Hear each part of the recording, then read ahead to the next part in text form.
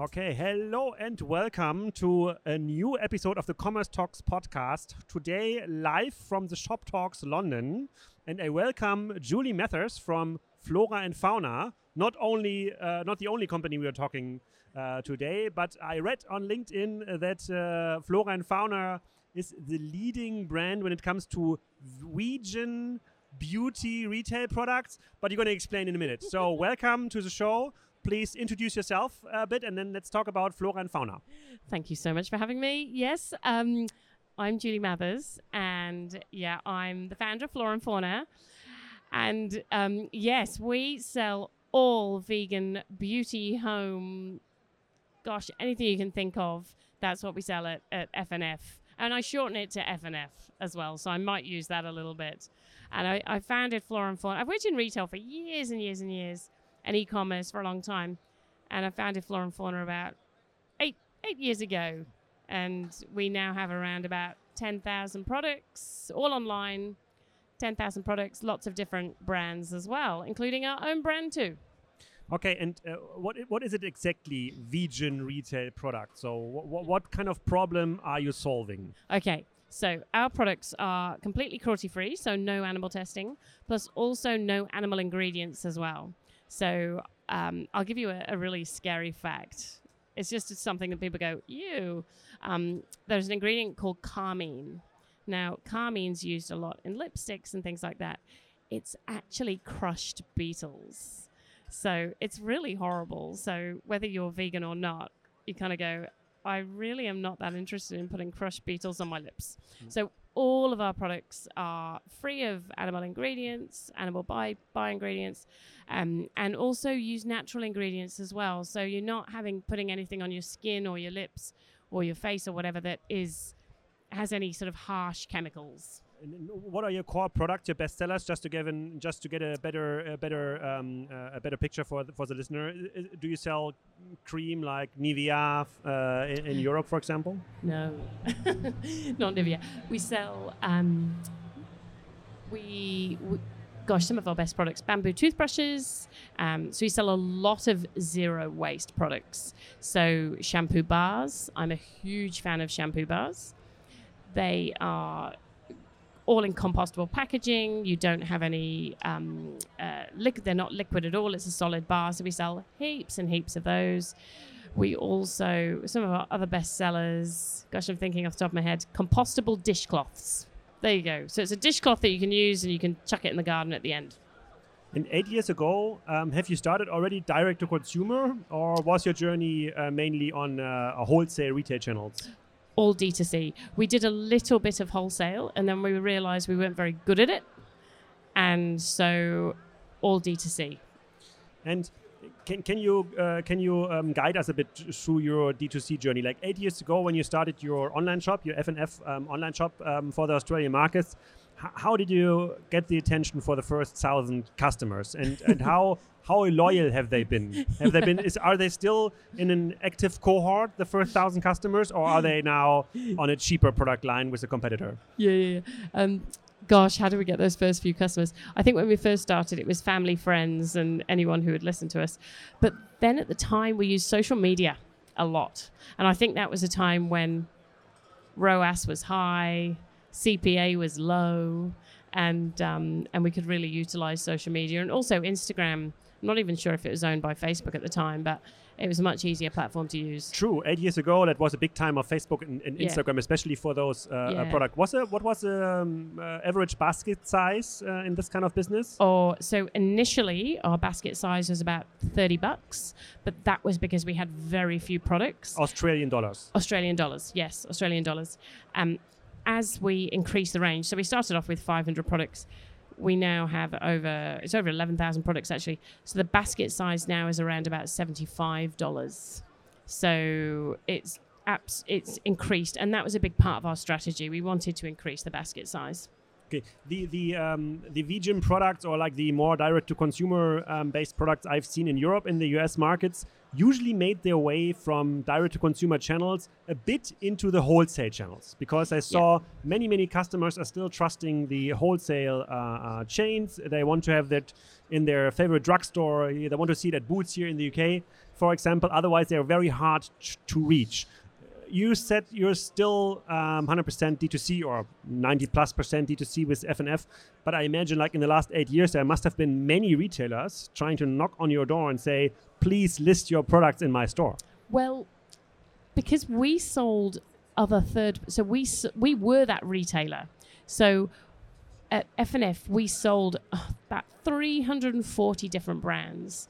So we were kind of that middleman, which has its challenges, particularly around margin. But so we were the ones knocking on everyone else's doors and saying, "Hello, can I stock your products?" And we were becoming that favorite retailer for customers, and really building a community so that people came and shopped with us.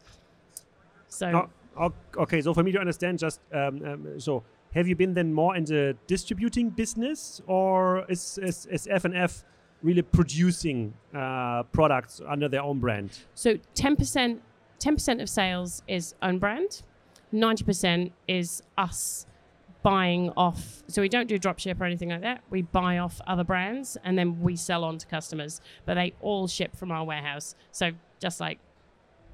And how much of the brands you are selling not exclusively are also listed in other retail channels? Most. I think the days of exclusivity are hard to come by now unless you're a very, very big retailer.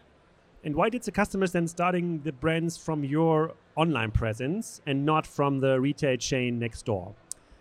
Well, a few reasons. One, community. So we're the largest eco store in Australia. We're also, I believe, the largest vegan store in the world. And when customers come to us, they don't have to sort of think, oh, hang on a minute, is this a good product versus this being a good product? They just know everything that we sell is vegan, cruelty-free, eco-friendly, such and so forth. So we've done the thinking for them in that space. We've also built a massive community, and I think that has been really key to us, is just building that community of our customers who all believe in the same purpose, values, and vision as us. And they come to us going, hang on, show me something new, give me some advice, give me tips, help me get on my journey, whatever that may be. And I think as we see this conscious consumer really rise, retailers like us have done really well from it. And we also have other really important e-com things as well, like great rewards program, really quick shipping, all of the stuff that you just expect.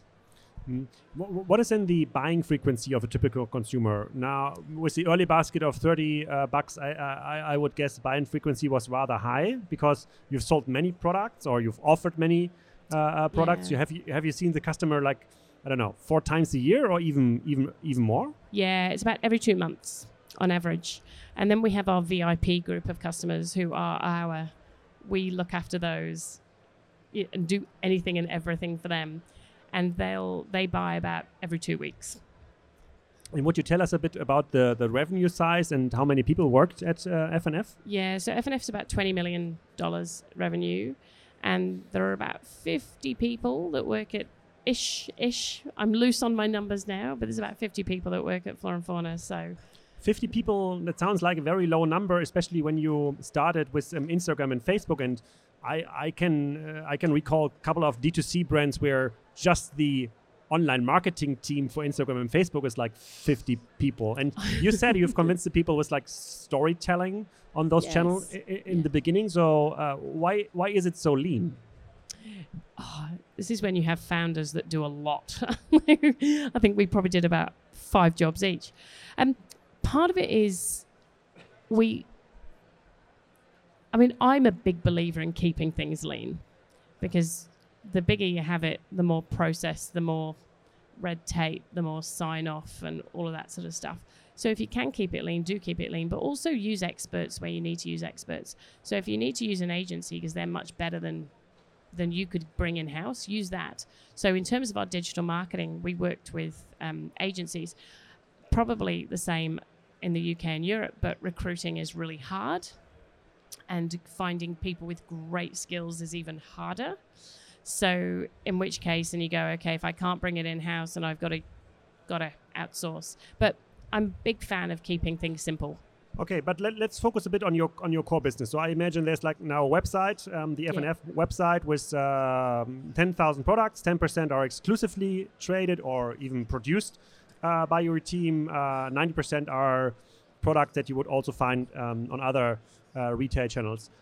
Is it still possible today to go out with a marketing campaign with Google ads,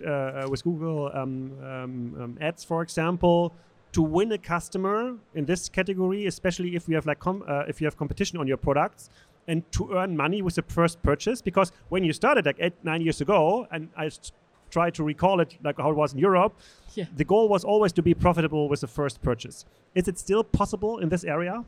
I think you have to look at lifetime value on this, because the cost of acquisition is so huge now that you can't do it for that singular purchase. You've got to do it to get someone on board to pull through to that lifetime value. And that's what we've seen. We've seen that 40% of our customers return within 2 months. But you do not do it for that singular purchase. You have to do it knowing that customer will come back, or at least 40% of them will. And how has your online marketing strategy changed then? Is it, I think on a conference like Shop Talk like a couple of years ago, before the pandemic, everything was saying now it's the time of CRM. Now you have to really go into super tailored email strategy, super tailored messenger strategy. Please reach out to your VIP customers via WhatsApp and sell them even more. Yeah, look, I think it's interesting, because something I was talking about a couple of years ago was we were a business that grew up on Facebook and Instagram, and to a lesser extent Google, really. And I always hated the fact that I gave so much money to Facebook and Google. And it's a risk. It's a huge risk when your marketing strategy is focused on kind of really 2 key elements. So something that we've done over the years is we've focused quite a lot on physical events as well, which can be seen as small fry, but it's really important from a brand awareness perspective. And we also we did quite a lot around PR. So there's different things. I think you've got to split your marketing into 2. If you're purely looking at retention, then absolutely CRM and retention and all of that stuff's very, very important, and you can't get that stuff wrong. There's also just giving people a really good experience. What is physical events in your world? So it'd be things like this, really. Expos, getting out there in front of customers. There's events that in Australia, a great example is World Vegan Day. On World Vegan Day, 30,000 people turn up. World Vegan Day. Yeah. That's an expo. It's an expo in Australia. So it's a huge, huge market for vegans and veganism. So that's 30,000 people that you can get your brand in front of. I'm very happy to get my brand in front of 30,000 people in one day. And I guess if you started with Instagram and Facebook, you also started very early with influencer marketing, which was cheap back then. I guess it was also cheap in Australia. And right now, what we're hearing from many companies, it's unpayable now. So the very good influencers focusing on their own brands, they would bring out their own vegan whatever. Yeah. And the and the mid-sized micro influencers would charge you 20K for just one story on Instagram for 50,000 followers. So that's what I've heard. Yeah. What's your perspective on that? We actually never worked with influencers. What we did do is we worked with our customers. So over the years, people were saying, why don't you work with influencers? Why don't you work with influencers? And we're a brand that's incredibly, we believe in our values, and one of our values is being authentic. And I'm kind of going, well, if we're giving someone a product to spruik it on Instagram and we pay them money, but they couldn't care less about that product, that's not very authentic. That's not us living our values. So we never did it. But what we were finding is that our customers talked about us anyway. So it'd be about this time last year. And I said, fine, why don't we just go and get our customers to be ambassadors instead? And so we sent out a competition, basically sent out call to action, if you like, for our customers and said, we are looking for 10 to 15 brand ambassadors. You don't get paid. You will get some free product. But most importantly, you have to be a customer of Flora and Fauna, and we want to engage you. And we had 400 applications for it, and they had to submit photos and videos and heaps of applications for this. So what we did was turn it on its head a bit and go, let's celebrate our customers. You're from the UK, and Yes. you're obviously following the retail culture here in the UK, maybe in the US, and most likely all this nice content pieces you can get from Shop Talks and others.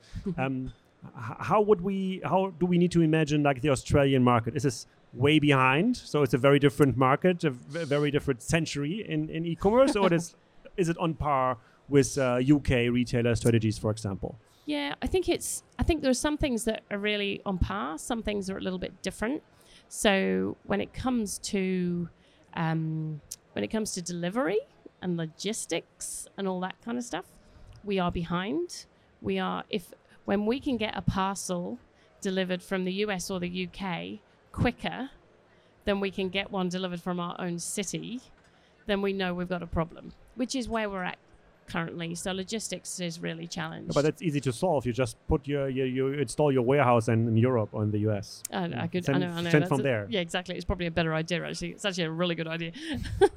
So there's some things like that, but then there are other areas where I think customers are really forward thinking. Sustainability, as an example, I think is more advanced in Australia, and customers wanting sustainability and purpose, and they're really conscious shoppers. So that is more ahead of where we are. What I'm wondering is, so many very successful retailers increased their share of exclusive brands or product they are producing over the last years to like 20, 30, 40, some have even 80%, because they've learned if you're not controlling the brand, if you're not controlling the exclusivity, then you're kind of in a pricing war. Yeah. You cannot win eventually. And the customer, regardless what the customer is saying about how loyal they are to F&F or to another brand, they're actually shopping where the product is available and where it's cheapest and where it's going to be delivered next day. So I'm wondering why hasn't your exclusivity share grown much higher over the last years? Well, it has. So part of our strategy is to grow that part of the business, because we're there going, we saw how valuable that part of the business is, how much we did need to control it. And there are things that have happened over the years where we've gone, hang on a minute, this isn't okay. We need to be in control of that piece. So that's absolutely part of the strategy going forward. We need more private label. We need to be able to control that. And if we're selling things as simple as toothpaste or a shampoo bar or whatever it is, it should be our brand. And what we've managed to do is build a really trusted brand. So either you develop private labels and you call them something different, or you stick your own brand on it, whichever. But yeah, it's a really important part of it. That's part of the reason we sold the business, was to get investment to actually grow that area. How easy is it to expand from the Australian markets into other markets like New Zealand, Indonesia, or I don't know what's the closest markets from your point of view? New Zealand's pretty easy. You just ship it from Australia. I think it's easy and hard. You've still got to know that market. I mean, with Shopify as an example, we're on Magento at Flora and Fauna, but with Shopify, sure, you can launch localized stores and do all of that good stuff. You've still got to be able to market to them, and then there's that logistics piece. But I think, even here, I've seen so many different providers who can help with whether that's logistics or marketing or whatever it is. The world's becoming fewer barriers, basically.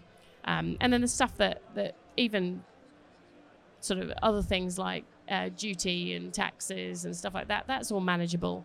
But you've really got to get the logistics piece right. Either have a 3PL or a warehouse here, or whichever market you're going into, or just have someone who you're partnered with who's very, very good.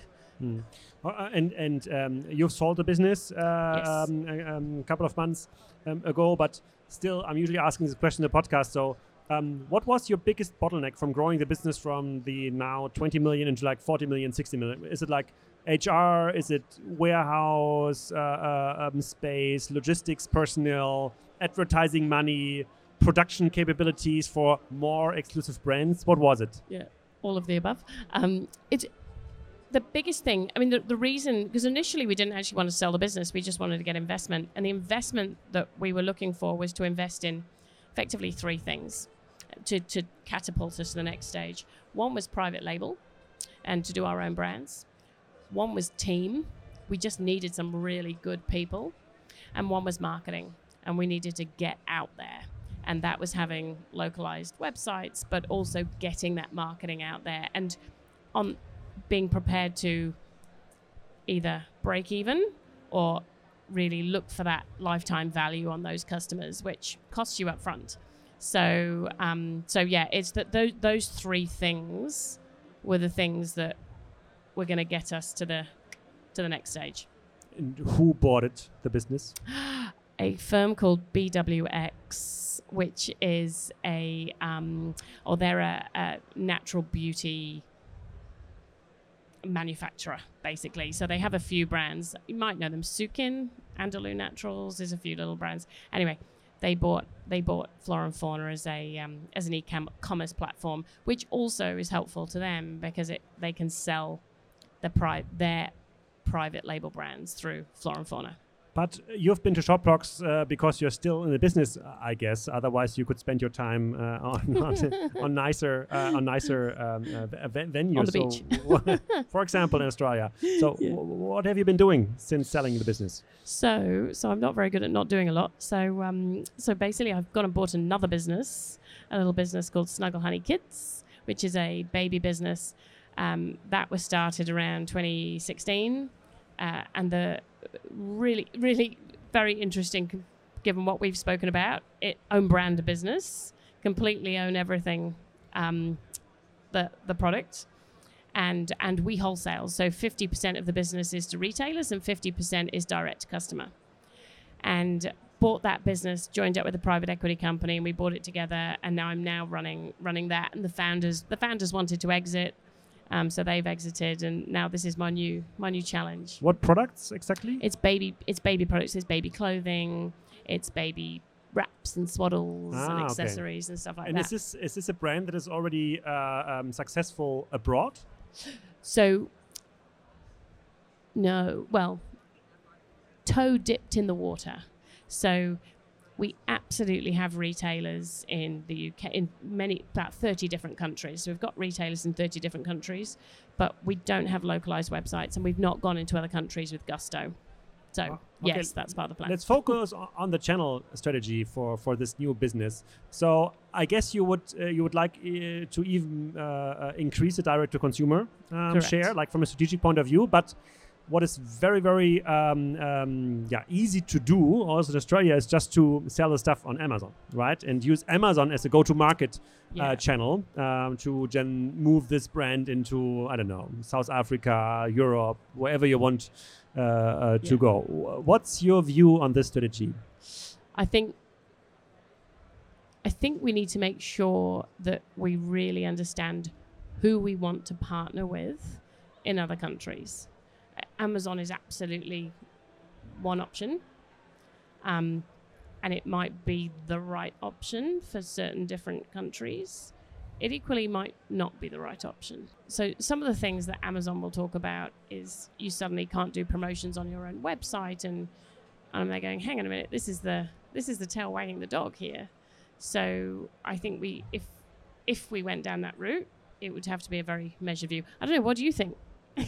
Throw it back to you. I've been in this Amazon business now for a long time. There was never been a brand profiting on a long-term view. So Amazon was the only winner. It's kind of a prisoner's dilemma. You're always losing in the end. So having a clear strategy, maybe leveraging the reach of Amazon to go into new markets while building direct-to-consumer as your main strategy might work. But most of the brand, and we've worked with hundreds of very big brands, would say if they could choose not having Amazon in the market anymore, they would definitely opt for not having Amazon because it's a monopoly in many categories, and brands are always losing. And this it's this kind of proverb that Jeff Bezos is attributed to, that your margin is my opportunity, and it's still true. I can only advise not to work with Amazon at all. I've seen so many